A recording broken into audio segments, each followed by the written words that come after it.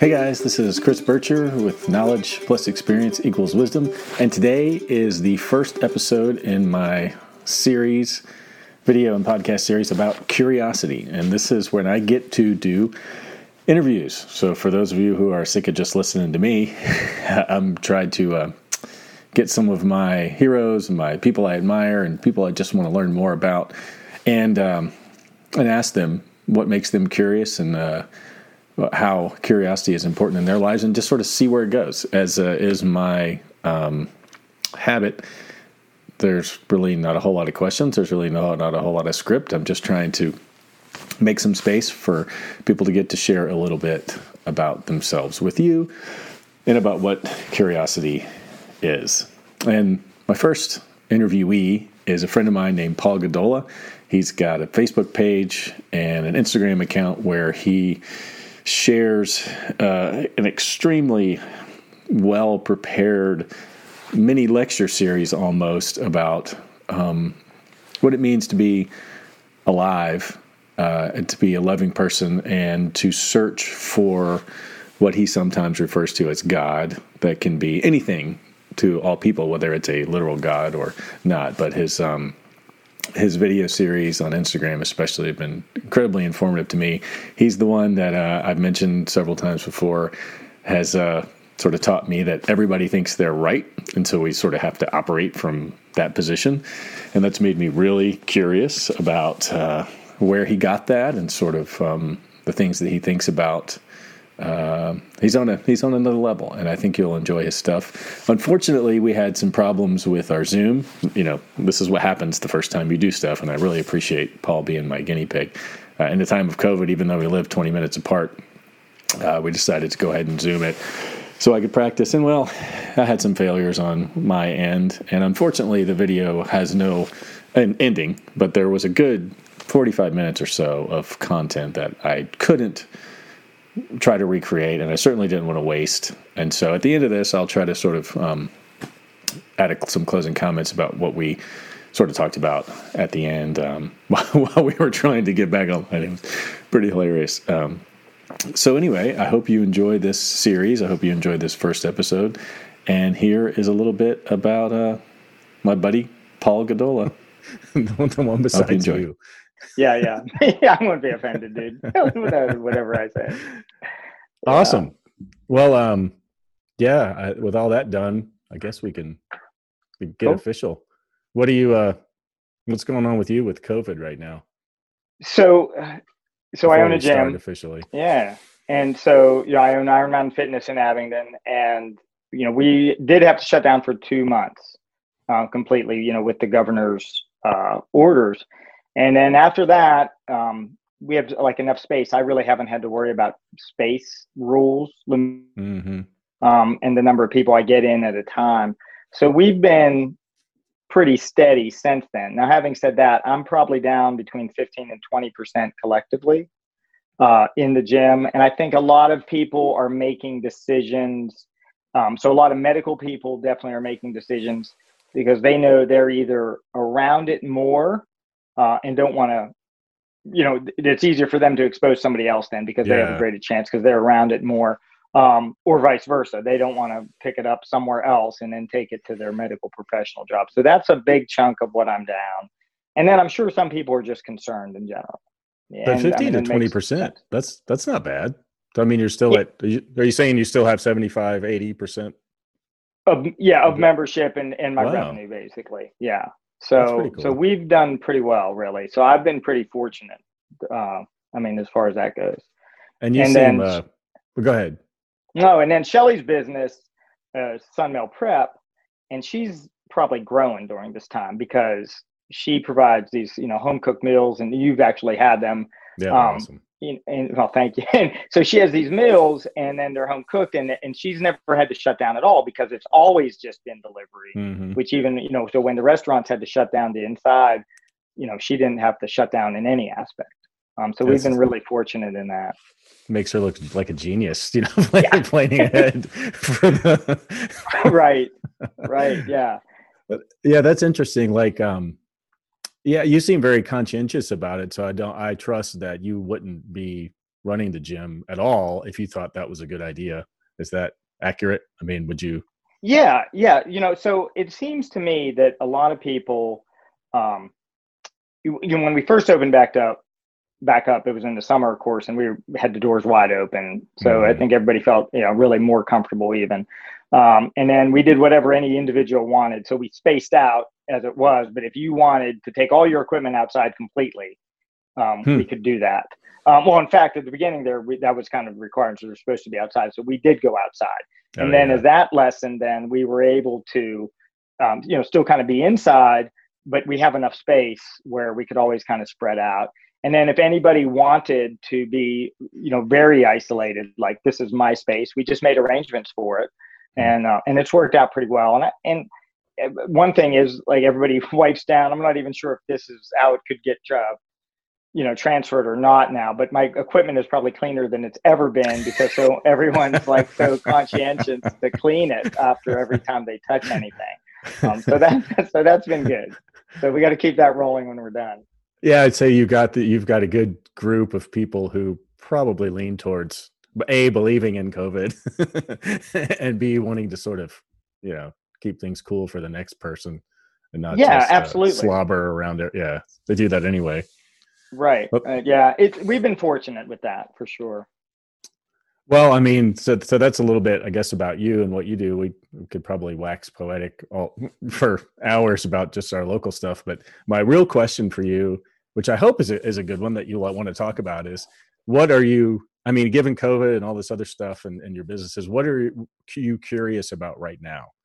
That's the real, and then we'll just go with that. And I have another follow-up question if we need it.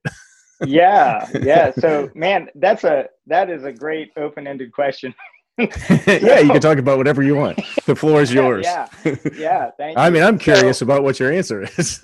Yeah. That's really, so I assume you mean like curious in the like eager to know way and not like strange, right? Like that's curious. Yeah. Right. Yeah. I guess so. I guess I should state that. Well, it's funny because I'm sort of anti-dictionary, Yeah. So it's whatever you think curious means. Yeah. No, I definitely want to go with the like kind of eager to know idea. So I would say, and almost every answer I give is probably on stuff like this. I see it on different levels, basically. So like kind of personally, even with COVID throughout this whole year, I'm at a good place kind of collectively. I'm fortunate I have a nice, healthy relationship with my wife. My house is, I have a nice place to live. My businesses are not necessarily thriving right now, but they're solid. So that takes a lot of kind of, any concerns and pressures away. So on that level, it's almost like I'm on autopilot. It's like these things are working, right? So don't mess them up, right? It's like we're doing good. Don't mess it up. Yeah. And so then I kind of wonder personally, what is going to happen next for me, that and not just necessarily directly to me, but if anybody I love, was in my innermost circles, something happens to them. My mother's 82. She's not real concerned about COVID, but certainly if she would get COVID, that's not going to be, a good thing. But she doesn't really leave the house much anyway, so I'm not too worried about that. And then, Shelly, on Shelly's side, she has an aunt that's in her mid 80s also. So you just kind of wonder about stuff like that, like especially related to COVID. You definitely don't want them to get it, or anybody else for that matter. But so is something like that going to happen? And it could happen just period, just by age. If, with that, chronologically speaking, anything can happen to any of us, of course, at any time. But, with chronologically speaking, if people, passed away, it's like, man, something's going to happen. Like what's next? And then also even on the personal level, like one of our dogs is getting a little bit older and you can really see her slowing down a lot. And you just kind of, it's like, well, what's going to happen with this? And where does that lead us next? So that's one way, is like the personal level of curious. I'm curious about that. And then I'm really curious, and I think this, I'm curious about this all the time, like where we're going collectively as a society. And and that has been my thing for so long, is, and again, I'm fortunate that I've have a lot of things, like I don't have kids to worry about. So that's not taking energy. So I can spend a lot of time reading and just reflecting on how we act and why we act that way. And of course, that's what I'm really curious is, where do we all go? And especially after this election cycle, which I'm not even sure if that's over yet or not, but no closure. Right. Yeah. The election, and obviously there's still the feeling that so many people are so split. And where do we go next? And then, for me, I've been really working for a long time now on this. I would say like seven full years. Not that that's, the end all of time, but for me, that's starting to be, a seventh of my life of like, how do I better communicate with somebody that I don't necessarily agree the same opinions with? Because I feel like we have so many things in common, but how do we transcend that problem? How do we get by? It's not transcending there, I guess, but how do we get by that problem? Which a lot of times I think it's just communication and making sure we're talking about the same thing. But so where does that go? And can we get it together as a society, as a country, let alone a world? Or is it, do we have more unraveling to hopefully not, but more unraveling to do going forward? And you have a little bit of history. I'll give a little. I gave a little Yeah. introduction about you before this, about what I know. But you have a little that 7-year history, sort of exploring, I guess, what you might call a higher level human. Talk a little bit about that. And how that, what started your curiosity with that whole, search for enlightenment or whatever you. Yeah, sure.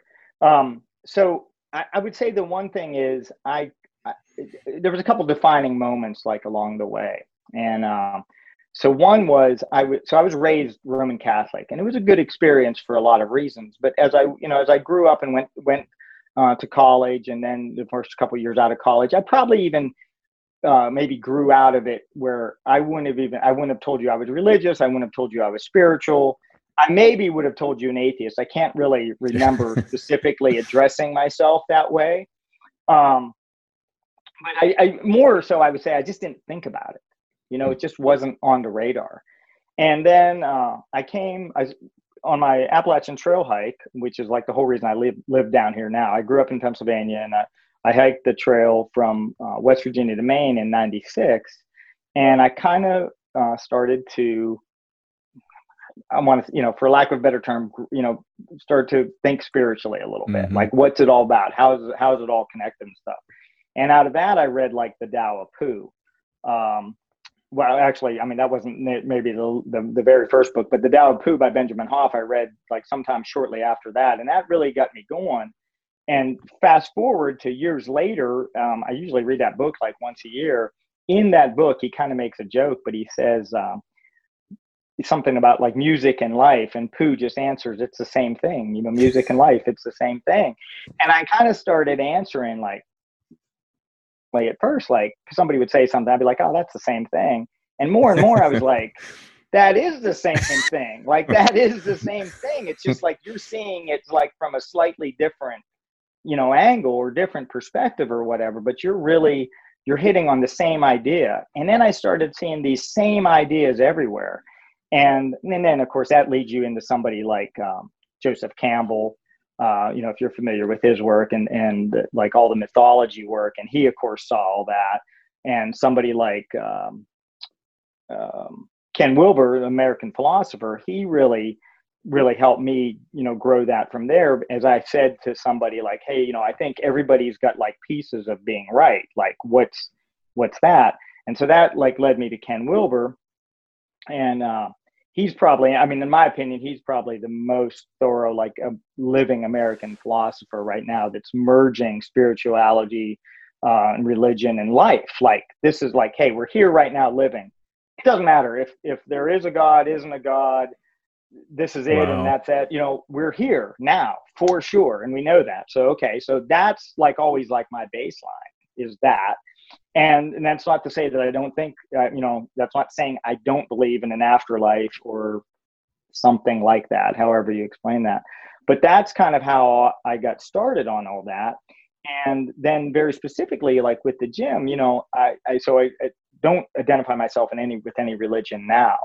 But, in this area, of course, we have a lot of people that are very engrossed in being a Christian. And I realized, like, hey, I don't necessarily agree with everything they say, but they're good people. Like, I know a lot of good people, and they do good things every day, and they're really trying hard to do the right thing, whatever the right thing is. And that's like 10 podcasts or 10 shows right there. But so it really helped me want to learn more about, what other people think and how they think. And that's really kind of how that all started for me.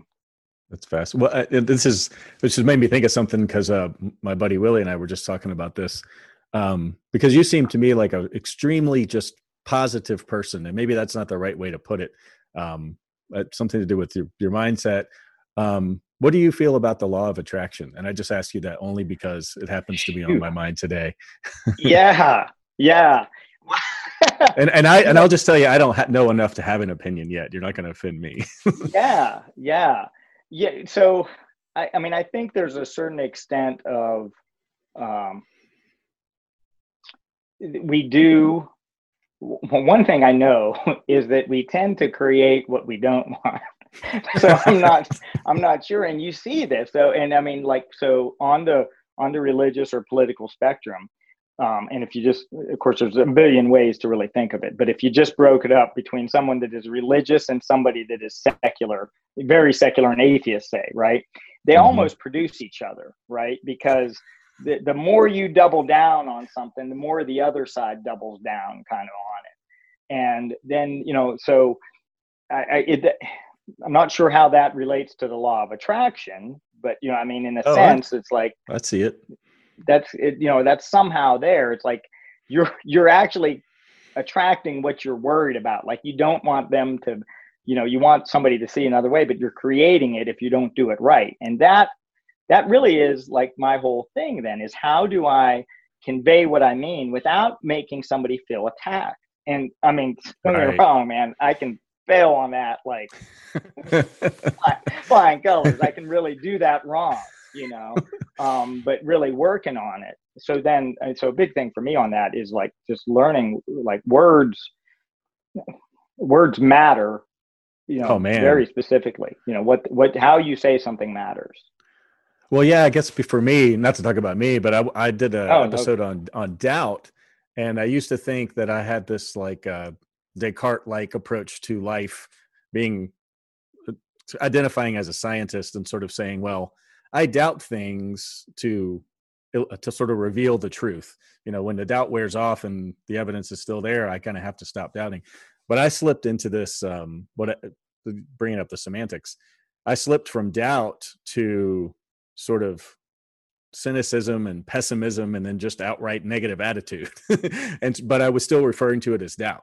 Right. So that sort of taught me just in the last couple of weeks that these words that we use to describe whatever it is we identify with matter. And they can certainly, if you don't know how somebody else defines it, then you can certainly push them away or create, animosity. But you actually, that's one of the things I admire about your posts, and you didn't really talk about that, but I'll mention it, that you do an Instagram series, and at one time sort of actually had, I'll use air quotes, sort of like meetings in a church-like environment, right? That need to sort of bring others into the fold. I sort of suffer from narcissism, I guess, to a little bit. Like, I'm really concerned about myself, but I see the wisdom of spreading that word, and I guess I'm trying to do that with this podcast. But that's an interesting, that's something that makes me curious. Well, I think you're doing a great job with this podcast, because and I've written about this a little bit. Like, it's like, you got to really know it, like, is when you teach it, and not that you're necessarily thinking of yourself maybe as a teacher, but when you share it directly with other people, basically, I mean, every moment to me, we're teaching and learning. We always have that option. It's not an option, it's happening, right? And so that law of attraction thing, it's really interesting you said this, because I wasn't really thinking this when you started it. But the law of attraction, that small group, so we called it the Damascus Spiritual Group or something like that. I can't remember what we called it. But it started super organically, where I wasn't putting, much stuff out, specific stuff like this. I wasn't running the Instagram series that was a very specific structured thing. I'm doing that thing on Facebook right now where it's very specifically and structured. Like I'm putting it out in some sort of logical manner, but I would put whatever out. But people, because I was putting that out, I was just attracting people to me, and they would start, maybe opening up more with me than what they would with other people. Right. And then as we got, a little handful, 5, 6 together, it was like, hey, well, why don't we sit down and get a group together and talk about this? So, I mean, I guess on that level, law of attraction, I don't think of it as law of attraction a lot, but that is law of attraction. That's what it is. Yeah. It is interesting because I mean, that that's one of those things like religion or some of these other things. It's so polarized. You've got people who adamantly believe that, and my buddy Willie's like this. I mean, I can see it in him. He has taken on this persona of giving out positive energy to the world, with the expectation that maybe it'll come back. And he's hook, line, and sinker. And then you read something on the internet where it's like the law of attraction is bullshit, and here's why. Yeah. So It's like, but that's another thing that you said that literally since the first time you said it, it has been the voice in the back of my head supervising all things I do. And that is everyone thinks they're right. Right. Which is, it never occurred to me that was a thing. And to me, that seems to drive so much of this lack of connectedness or, negative, positive, like, and the strength of that, and how it's related to your identity. Like you said, people get attached to how they think they're right. They get attached to that, and that becomes their identity. Right. Yeah, for sure. What do you do with that? Yeah. So the, I don't even know where to go here specifically on all of those, wherever you want of those things. Just to just finish up maybe on that law of attraction idea. And I think, I mean, can you have a law? I guess I would say it would be like a divine dichotomy. You can have a law of attraction, but it's not always attracting what you want. Right? You don't control that. Yeah, sure. Right. You're going to attract something, but it might not be what you really want, depending on how you demonstrate your behaviors to people. And that's a big thing on social media. And I call it like, are you needlessly divisive? Like, you don't know. It's not on purpose. Like, I mean, some people are just stirring the pot, right? They just want, like, they're going to throw some stuff out. But some people post some things and it's like, listen, I know what you mean, but that's going to be taken the wrong way. And I've done it too. I mean, like, it's almost impossible to not do it, right? Right. Like, it's like, because you have like your place that you think of. And not to switch gears in the middle, but it might be related. The one thing I wonder about with like trying to attract or put out positivity and, then to attract positivity, of course, on one level, I get that, right? But then I almost wonder, and this is what I think I would say more so, is I just try to be real all the time. And it could still be viewed as positive. Like, if I'm feeling sad, and it makes me cry, like, it's not necessarily a negative thing. It's a real thing, right? It's a real thing. So try to be real all the time. And I think that's going to be received positively. Like, you're just real, and you don't. So I guess the word for that is integrity, right?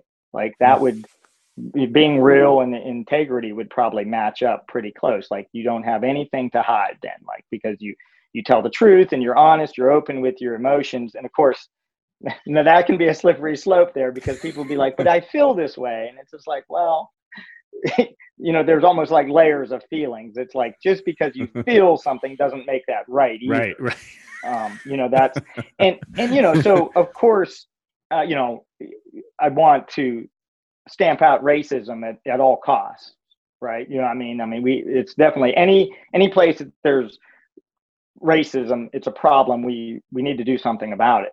But not every single thing that somebody says is racist actually, right?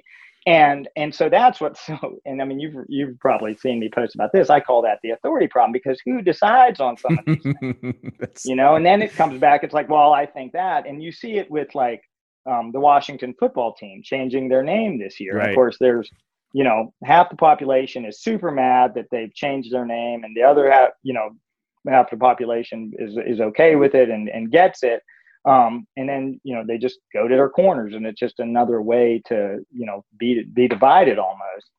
But I don't see, I don't know how you get past that, because who is the authority on exactly like that? And how do you get people? It's like it's human nature to go to the divisive side or to the negative side versus to take the path toward the more authentic, the more real, or even the more positive, even to stay in the middle. It's like we automatically go to, you disagree with me, therefore we have to fight, or, right. or whatever, or stay away from each other. It's so tough. And, and another example of that is I was reading, so the Yeti bicycles, mm-hmm. I'm not even familiar with this, but I read an article. They identify themselves as like the Yeti tribe, like, hey, join the Yeti tribe.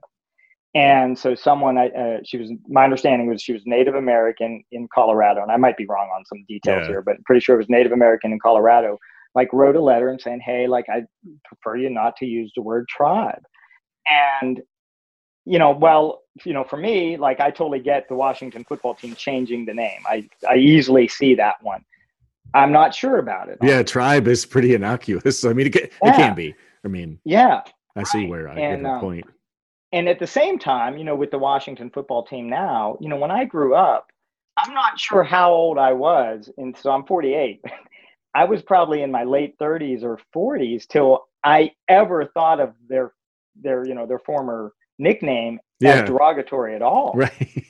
And then when I see it, then, and if you put any other term in there, right? So you just really bad, you put another specific, obvious derogatory term, you're like, well, no doubt. It makes complete sense then. And to me, that's the decision making there. So that's the no doubter, Right. At the same time, so arguing both sides here, when does a word change? When does the word just change its meaning? Now, I'm not sure that one can ever change. Really? Yeah, well, I told you this before. I wasn't aware of this until a guy named Paul Ludis, I read his stuff, who brought to my attention that a dictionary is not a book of what words mean. It's a book of what we think they mean. And it actually evolves as we change our minds. And that's just like, I lost my mind. I still have I don't know what to do with that. So we can just make up the rules as we go. But on that subject of sort of, I guess, political correctness, sort of, the stuff that I used to think was funny, I wrestle with this a lot, like Eddie Murphy, a lot of those 80s stand-up comedies. I think of the times I cried and, lost my mind laughing at that stuff. And I think about it now, and I'm not so sure I'm comfortable even admitting that, number one, but I feel, and I'm not just saying that because I think somebody will think poorly of me. It's just, I don't know if I could laugh at it anymore because I'm aware of these other people that have sensitivities and, legitimate or not, who's to decide. But where does that go? The slippery slope fallacy, everybody says, or the opponents say, we can't, what's the word, sort of censor that stuff. Or then what are we? Right. And it's really tough. And again, that comes to the authority problem. We can try to go there, but we were talking about, it's funny you said that, what you just said, but we were talking about this morning. And I was talking with my wife this morning and my buddy yesterday, because him and his son's probably 7 or 8, just watched Rudolph.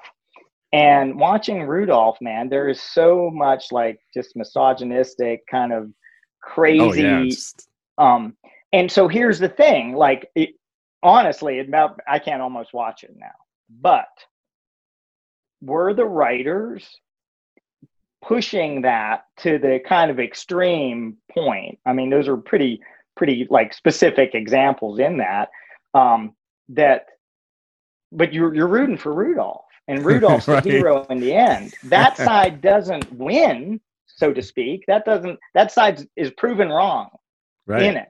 So I just wonder, I mean, I don't know, maybe you could read about this online. I didn't try that, but were the writers writing that on purpose and putting that in so we learn that lesson? Wow. Wow. I mean, you can argue that side. And I wonder about Archie Bunker too, right? So the Archie Bunker show, you know, and you know, his, what was it, his son-in-law in that kind of played that progressive role. I don't even, did he refer to him as a hippie or something sometimes in that show? I can't, that well, was I can't think of the I can't think of the terms except for meathead, you know, of course. Right. They called him a meathead. And I just wondered, did the writers, were they cognizant that, so they were teaching lessons. Yeah. Were they cognizant that they were teaching lessons? Or is it just happening? I mean, because I tend to, I go both ways on that. Sometimes I think there is a lot of genius in the world that I just don't get. And other times I think a lot of it is just serendipitous. But it almost seems like that had to be intentional, right? Yeah. But this is another thing I do. I don't know, because the world has changed since then, and I have changed since then. So I can't tease those things apart. Like, I don't know what it was like to be, you know, a 35-year-old television writer in the 70s. I have no idea to even begin to. Yeah. So one thing on that, and this is, I totally admit, this might be an idea that is like out there. Like, awesome. People can be like, okay, Paul, like, you know, but I will say this, it's what I would call like it's an inclusive idea. So it's not, if I'm wrong, it doesn't hurt anybody. Right. Right. And if I'm right, it kind of, and so the word we use is God in this country, but there's a wholeness or a unity that we yearn for. And so again, this is the way I would describe it. So, and if you want to call that God, have at it. That's fine. But I feel like that, so we're kind of called towards that. And again, so this is the idea. And if you think I'm out to lunch, so be it. It's not going to hurt my feelings, and it's not hurting anybody. My idea is not hurting anybody. And that is that we do things. So maybe that writer of Rudolph, that writer of the Archie Bunker show, does things unknowingly because they're pulled towards that unity, because that's where ultimately we really, I hate the word desire, because in a way I would say, like, get rid of your desires. Oh, right. But that's what we honestly desire. Like, that is the desire that we honestly desire. So while you're desiring ice cream, while you're desiring ice cream, that's like a physical desire you can get rid of, but this underlying desire of that wholeness. And some people would say it's a relationship with God.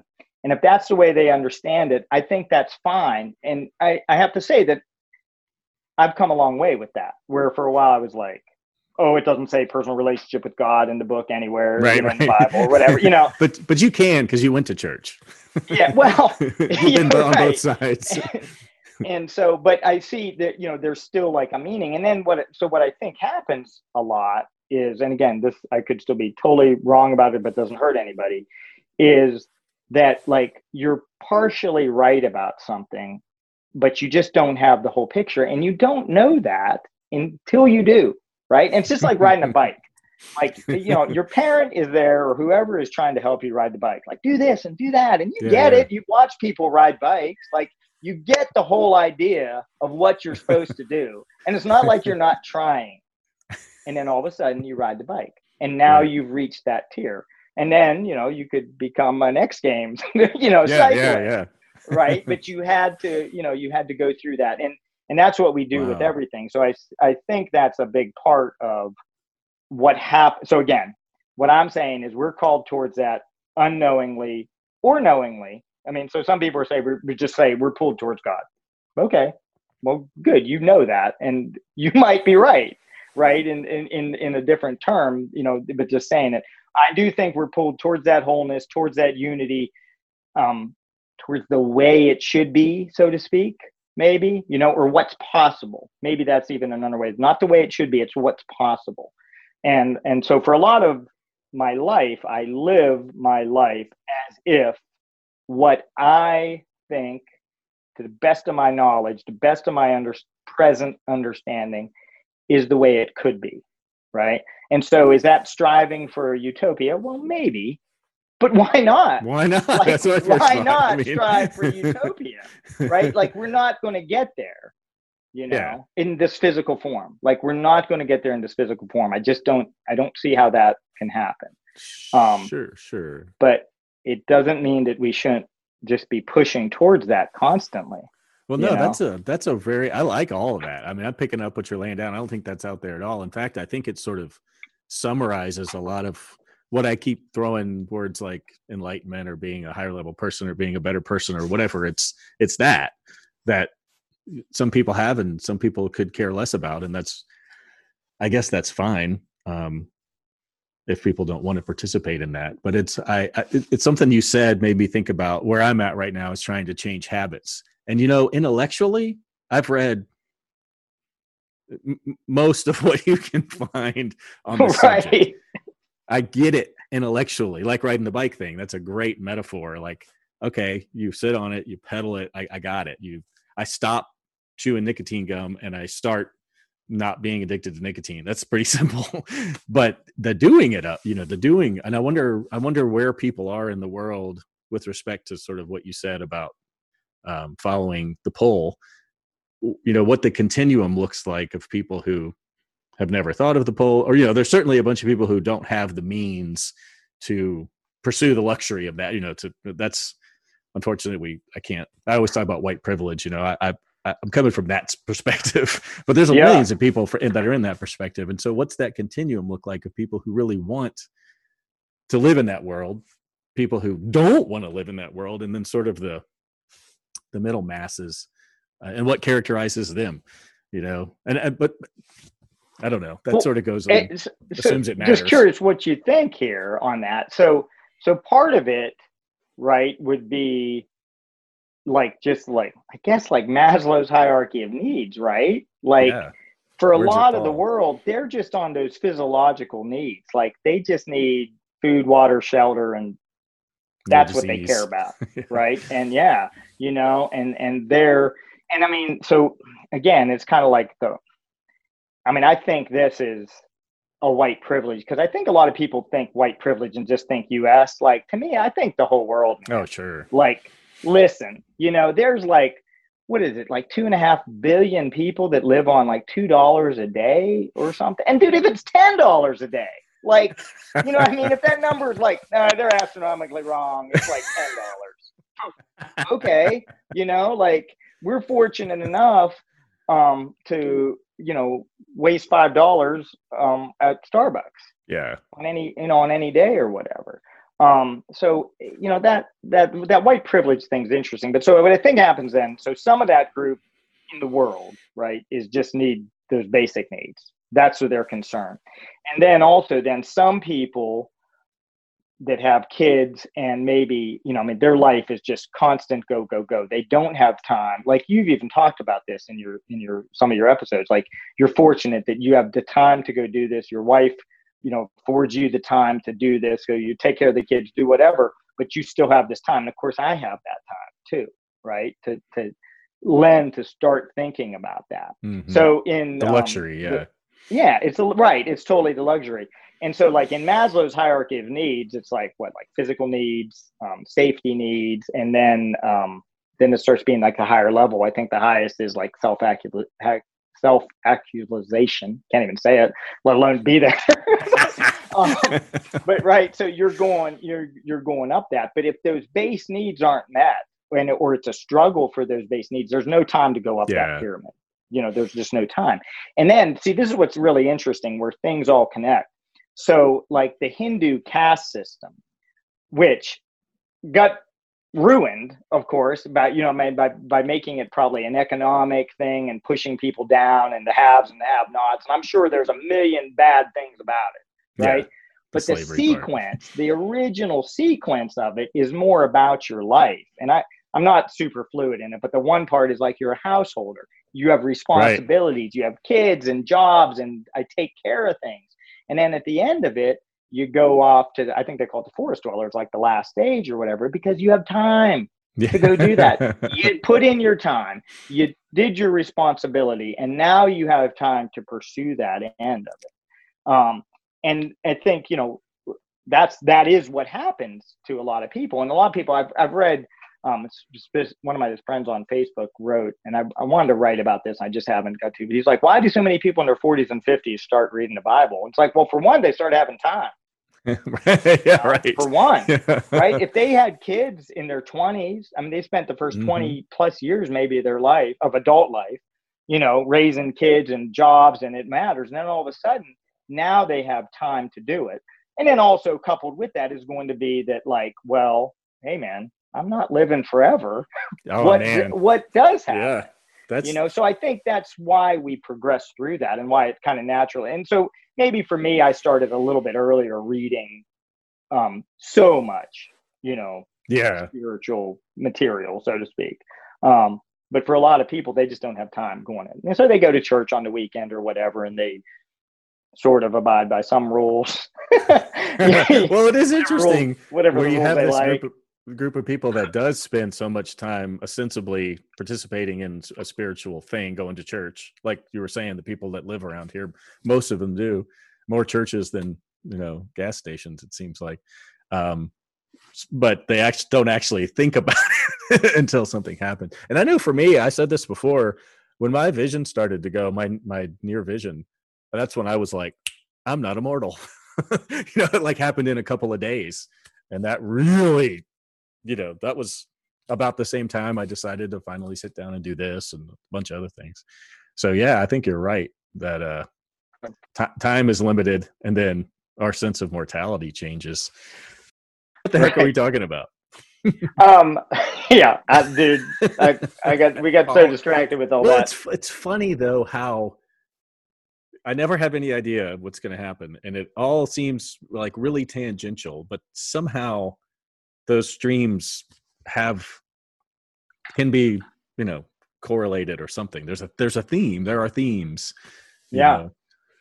And yeah, I like your idea, but I guess you were sort of talking about God, in quotes, whatever you want to call that, because not coming up in church, it's funny. I did the episode on religion, and my mom listened to it and was like, maybe we should have taken you to right. I'm like, no, I'm just saying I don't have that perspective. But I think my whole life I've sort of suffered from the lack of whatever church is supposed to give you. I think is kind of what you were talking about, that connection to a pull, that meaning, whatever that is. I find myself as an adult now sort of looking for that, right? So yeah. I think that's the intent of what I would argue is that supposed to do. You're on that though, man. And it's like, so people would disagree with me strongly on this and say that there is the one way, right, and to be, and it's a catch-22, because in the way I'm like, yes, there is one way, but you can get at it like a million different ways also, right? And it's just like, okay, well, you can't have it both ways, but it is.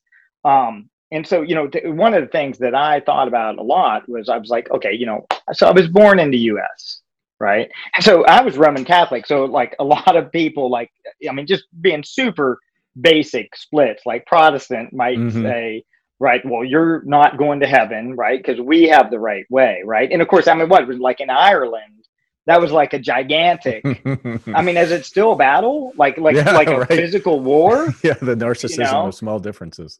And so there was like a great joke. It was like something about, because they would have like guards, like where you were crossing in Ireland or wherever. And it was something like the guy, like a Muslim, was crossing and came to this, to this gate or whatever. And the guy was like, are you a Catholic or a Protestant? He's like, I'm a Muslim. And the guy said, are you a Catholic Muslim or a Protestant Muslim? They got to pick a side. Yeah, right. You got two choices. It's right. binary. Yeah. And so I just don't buy that. And I just find it so interesting that so many people can come to things from different ways. And even in pop culture, Star Wars points at all these things. And I'm a Star Wars fan. But like Harry Potter does too. And I've watched them. I'm not as big of a fan, but it points at all these things too. And The Hobbit, and so many things point to it. And even in movies, like along the way, like Christmas, like Alf or Fred Claus, I laugh. There's a line in it where I'm sure familiar with the movie with Vince I Vaughn. remember. I love it anyway. I Highly just can't recommend remember it.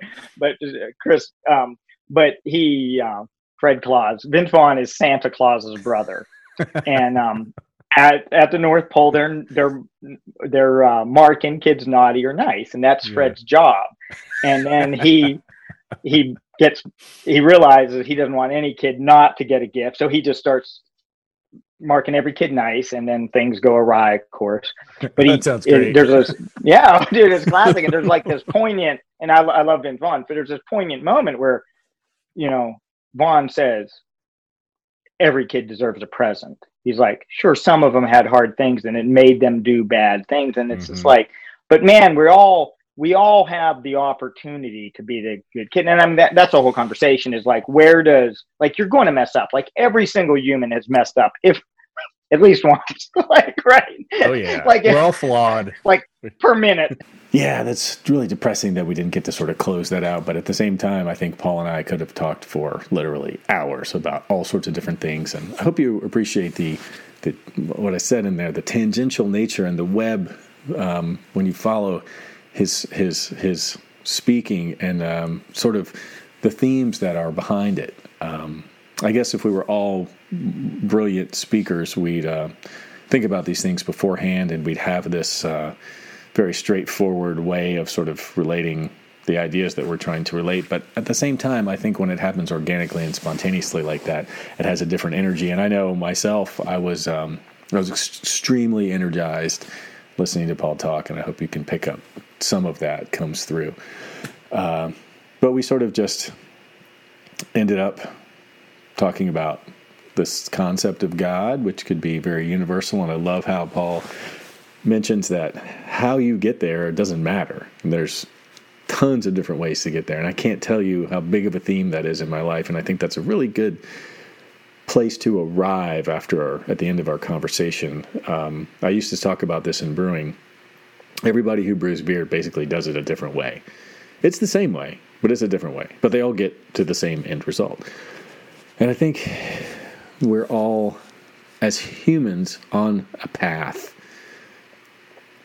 towards something we call God or spirituality or a higher level human or enlightenment or whatever it is, and that we have this pull, whether we're aware of it or not. And that awareness is one issue that Paul talked about a little bit with respect to the ability to have time at the end of your day or in your life to sort of ponder these deeper issues. But even people that can't make ends meet, or our ancestors 100,000 years ago living in caves and running from predators, I think there's always been this pull towards something, probably the unknowable, but still a pull that I think we need to nurture out of, if nothing else, out of respect for our ancestors who survived long enough for us to actually pursue these things. And I also think another element of what Paul talks about and shared with you is that it doesn't matter the specifics, how you got there, what the issue is. If it's the path, it's the path, and that's a commonality. And I think there's a way towards something Paul said at the beginning about, thinking about this thing at the community level or the neighborhood level or the global level. There's something there. There's a movement. There's a thing. There's a goal. There's a world, a Star Wars, Harry Potter-esque world that we all yearn for, and it's people like Paul that are going to help us get there. If you want to follow Paul's Instagram, it's PaulGadola, Paul Gadola, and he's also on Facebook. He posts most of his stuff is videos that he posts on Instagram, so that's the best way to pick up what he's laying down. He runs a CrossFit gym here in town, and his wife does healthy prepared meals. You probably won't be interested in either of those things, but I think it does tell you a lot about the type of person and the type of people that they are. Proud to know them. I look forward to our relationship growing more in the future. So like I said, episode 1, Curiosity, Paul Gadola. Knowledge plus experience equals wisdom. Thanks for listening. Stay tuned for episode 2. Thanks, guys.